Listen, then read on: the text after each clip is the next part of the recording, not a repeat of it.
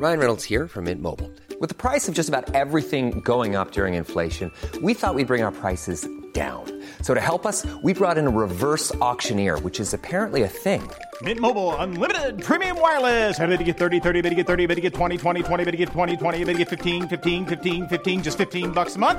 Sold! Give it a try at mintmobile.com/switch. $45 up front for 3 months plus taxes and fees. Promo rate for new customers for limited time. Unlimited more than 40 gigabytes per month. Slows full terms at mintmobile.com. Planning for your next trip? Elevate your travel style with Quince. Quince has all the jet-setting essentials you'll want for your next getaway, like European linen, premium luggage options, buttery soft Italian leather bags, and so much more. And is all priced at 50 to 80% less than similar brands. Plus, Quince only works with factories that use safe and ethical manufacturing practices.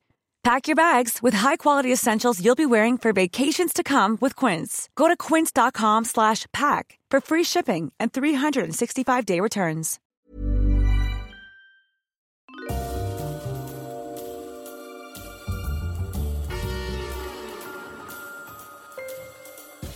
Ladies and gentlemen, welcome to Histories of the Unexpected, the show where we demonstrate that everything, simply everything, has its own history, like stench, slime, or beaches. And we'll be following the links in our minds as we come across them, explaining how those histories link together in unexpected ways. Who knew, for example, that the history of chairs is all about witchcraft and Tudor punishment? Or that the history of blood is all about World War II and Winston Churchill's speeches?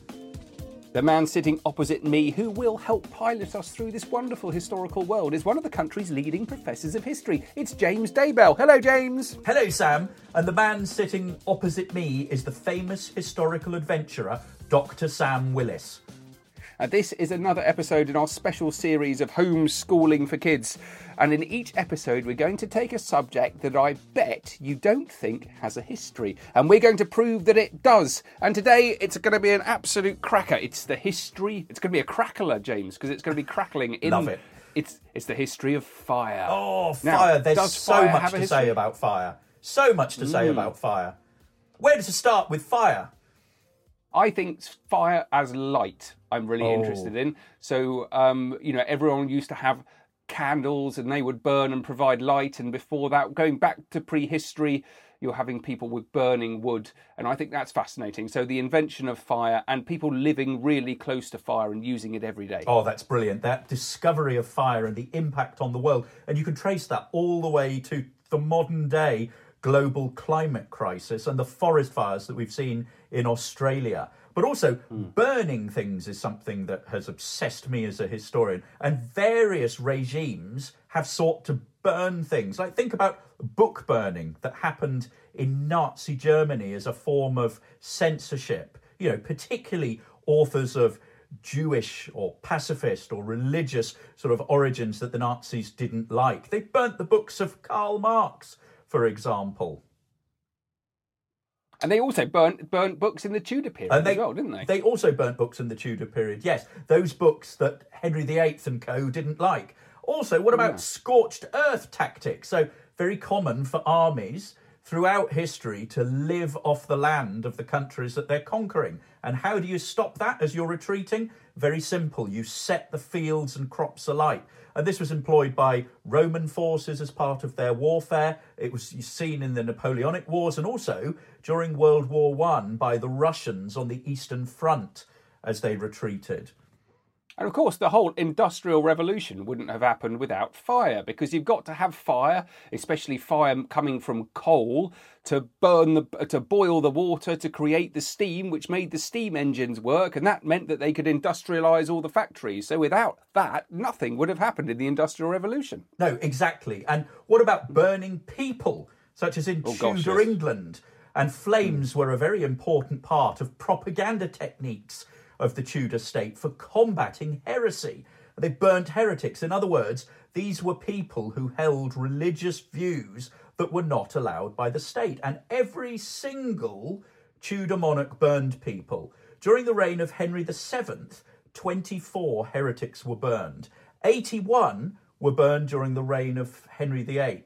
Just 2 in the 6 years of Edward VI's reign, that boy Tudor king, Mary I was the one to really embrace the bonfires. And during her short 5-year reign of this Catholic monarch, almost 300 men and women were burned for being Protestants. And the martyrdoms of these people are recorded in gruesome detail by the very famous martyrologist John Foxe in his book called Acts and Monuments, also known as Foxe's Book of Martyrs, which was published in 1563. And there are really vivid descriptions of people being burned, as well as fantastic detailed pictures of these events. I think we should stay in the Tudor period as well, because they were very handy with fire, weren't they? And I want to talk about them using fire to communicate. They used this system of beacons, and a beacon, it was a bit like a large iron frame full of huge logs which they'd set fire to if they needed to communicate something across large distances. There were systems of beacons right across the country. And it's really interesting to think about how they worked by the sea. They were in groups of 3 by the sea. And if one beacon was lit, that meant that one ship was seen acting suspiciously. If 2 beacons were lit, that meant that 2 or more ships, perhaps even a fleet, were seen acting suspiciously.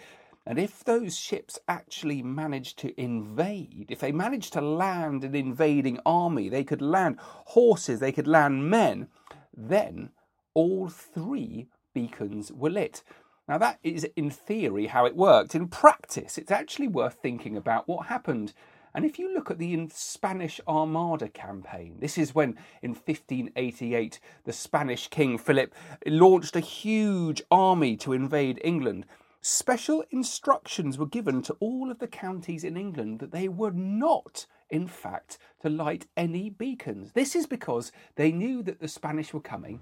They also knew there was very little they could do to stop them, and they were very concerned indeed about causing a panic in the country. So, in fact, an order was issued that only were the 3 beacons to be lit, and only if the Spanish actually managed to land any troops. And during the Armada campaign, no troops were landed, and that's how we know that no beacons were actually lit at all. So I want to tell you now about Elizabeth I, who at the height of the Armada was at Tilbury, and she gave a very famous speech to rouse the troops on the 18th of August, 1588. And this was when all the troops were gathered, and Elizabeth was trying to stir the nation to arms with a rallying cry. And it's gone down in history as one of the most famous speeches by a monarch. It's also really interesting for what it says about Elizabeth ruling as a woman. And I'll read you just a little extract of it. "I know I have the body but of a weak and feeble woman, but I have the heart and stomach of a king, and of a king of England too, and think foul scorn that Parma, the Duke of Parma, or Spain, the King of Spain, or any prince of Europe should dare to invade the borders of my realm. By your obedience to my general, by your concord in the camp, and by your valour in the field, we shall shortly have a famous victory over those enemies of my God, of my kingdom, and of my people." Now, this speech was total and utter Elizabethan theatre. It was spectacular in its pageantry and its ceremony. And on the morning of the 18th of August, 1588, Queen Elizabeth I left London on a royal barge, travelling to Tilbury, closely guarded by her royal bodyguards, gentlemen pensioners, all of whom were dressed in their finery of highly polished armour and feather helmets.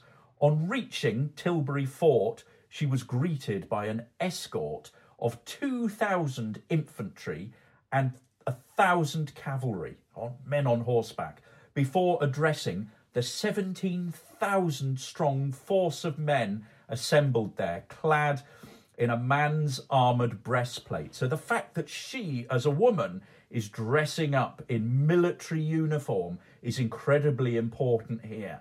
She is representing the leader of the country. She is epitomising a general at war.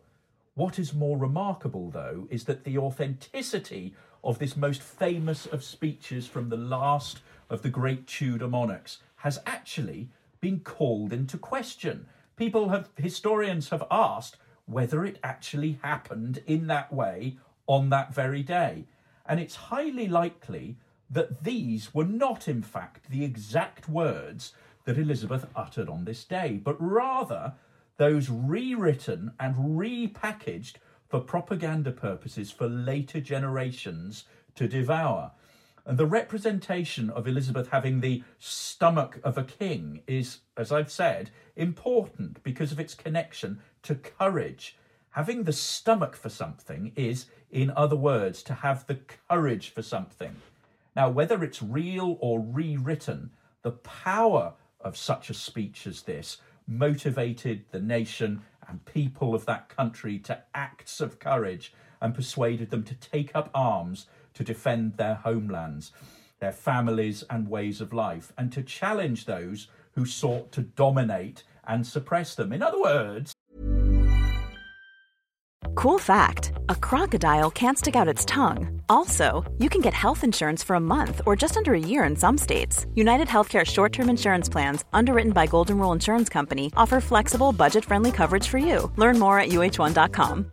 Ready to pop the question? The jewelers at BlueNile.com have got sparkle down to a science with beautiful lab-grown diamonds worthy of your most brilliant moments. Their lab-grown diamonds are independently graded and guaranteed identical to natural diamonds, and they're ready to ship to your door. Go to BlueNile.com and use promo code LISTEN to get $50 off your purchase of $500 or more. That's code LISTEN at BlueNile.com for $50 off. BlueNile.com, code LISTEN. Hi, I'm Daniel, founder of Pretty Litter. Did you know cats tend to hide symptoms of sickness and pain? I learned this the hard way after losing my cat, Gingy. So I created Pretty Litter, a health monitoring litter that helps detect early signs of illness by changing colors, saving you money and potentially your cat's life. Pretty Litter is veterinarian developed, and it's the easiest way to keep tabs on your fur baby's health right at home. Go to prettylitter.com and use code ACAST for 20% off your first order and a free cat toy. Terms and conditions apply. See site for details.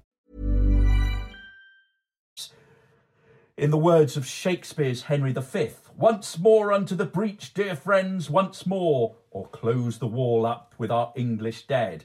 Now, the resolution and strength of the Queen, rather like our own Queen Elizabeth II, who did an extraordinary live broadcast to the nation on the 5th of April 2020 at the height of the corona crisis, shows how a figurehead of the country can play such an important role in girding the loins of the nation at a difficult time. What do you think about that, Sam? It's fascinating, a really good lesson from history. And there's also, going back to the idea of fire and the Spanish Armada and leadership, there is this moment during the Armada campaign where the Spanish fleet are sighted off Plymouth. They then sail all the way up the channel. They're being attacked by Francis Drake and Martin Frobisher and other leading English seamen. And they actually get to Calais. They get there reasonably safely, and the Spanish fleet anchors. And it's at this moment that the English fleet send in what they called fire ships. They would get some ships, take off all the people, but they'd put on board lots of gunpowder and explosives. They then set fire to those fire ships, hoist the sails, and then point them in the direction of the enemy. And this is exactly what happened at Calais. And it made the Spanish fleet hoist up their anchors. Some even cut their anchor cables to get away as quickly as possible, and they fled into the open sea. And that's exactly where the English wanted them. So the English then fought the Spaniards, they attacked them, and they defeated them in battle in the open sea. And that made the Spanish sail all the way home around the top of Scotland, and many, many ships were wrecked on the way. So there's a key moment in using fire in battle during the Armada campaign as well. Now, James, I think everyone needs a project, something to go and do. They do. And this episode's task, sticking with Elizabeth I, is related to the portraits of this last Tudor queen. Now, Elizabeth, because she's one of the longest serving of the Tudor monarchs, had so many pictures of herself painted. And these pictures are sumptuous to look at. And there's a wonderful online collection of them at the National Portrait Gallery. And the web is chock-a-block with these images. So a very quick Google search will pull up all sorts of images for you. Now, what's also important to know about these paintings is that they're not just straightforward paintings of the sitter, but instead they are full of images and symbolism. Now, keeping with the Armada, I want you all to Google Elizabeth I Armada portrait. And this was produced after the Armada by an unknown artist, and it depicts Elizabeth in a brilliant setting. But what I want you to ask are the following questions. What does this picture depict? So what does it show? Pay particular attention, secondly, to how the Queen is represented. Note her face, her makeup, how she's looking. And remember that she's actually quite old at this stage. So what is the artist trying to get across? Thirdly, what is the significance of particular features? Have a look at the globe on which her hands are rested. What does that signify? Also, have a look at the two views that we can see on the left and right hand side outside the windows. What do they represent? And fourthly, what is the symbolism of the pearl that she's wearing around her neck? The columns on either side of her, or the mermaid that's carved into the back of the chair of state. Now, fifthly, write a short description of the portrait and go out there and have a look at Tudor monarchs and their portraiture and think about how portraiture was an important part of Tudor propaganda. Absolutely brilliant. I think that's a great project for everyone to be doing. And as always, guys, if you're enjoying that, please tell your friends and come and make friends with us as well on social media. You can find us on Facebook, on Instagram and on Twitter. And do check out everything that's available on historiesoftheunexpected.com. Thank you all for listening. We've got some fun stuff coming next, haven't we, James? Yes, we have, Sam. We've got some brilliant stuff. What's coming up? Ooh, we are going to do spiders. I promise we'll do spiders. We've just got to work out how. I'd like to do scabs. Oh, okay. Scabs is next, and I reckon. Invisibility. Oh, and cows. Oh, love cows. Brilliant. Okay, well, thanks for listening, guys. Bye. Bye.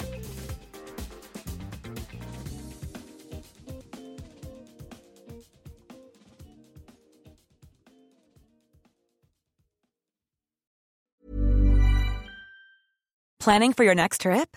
Elevate your travel style with Quince. Quince has all the jet-setting essentials you'll want for your next getaway, like European linen, premium luggage options, buttery soft Italian leather bags, and so much more. And is all priced at 50 to 80% less than similar brands.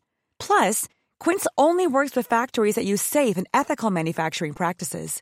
Pack your bags with high-quality essentials you'll be wearing for vacations to come with Quince. Go to quince.com/pack for free shipping and 365-day returns.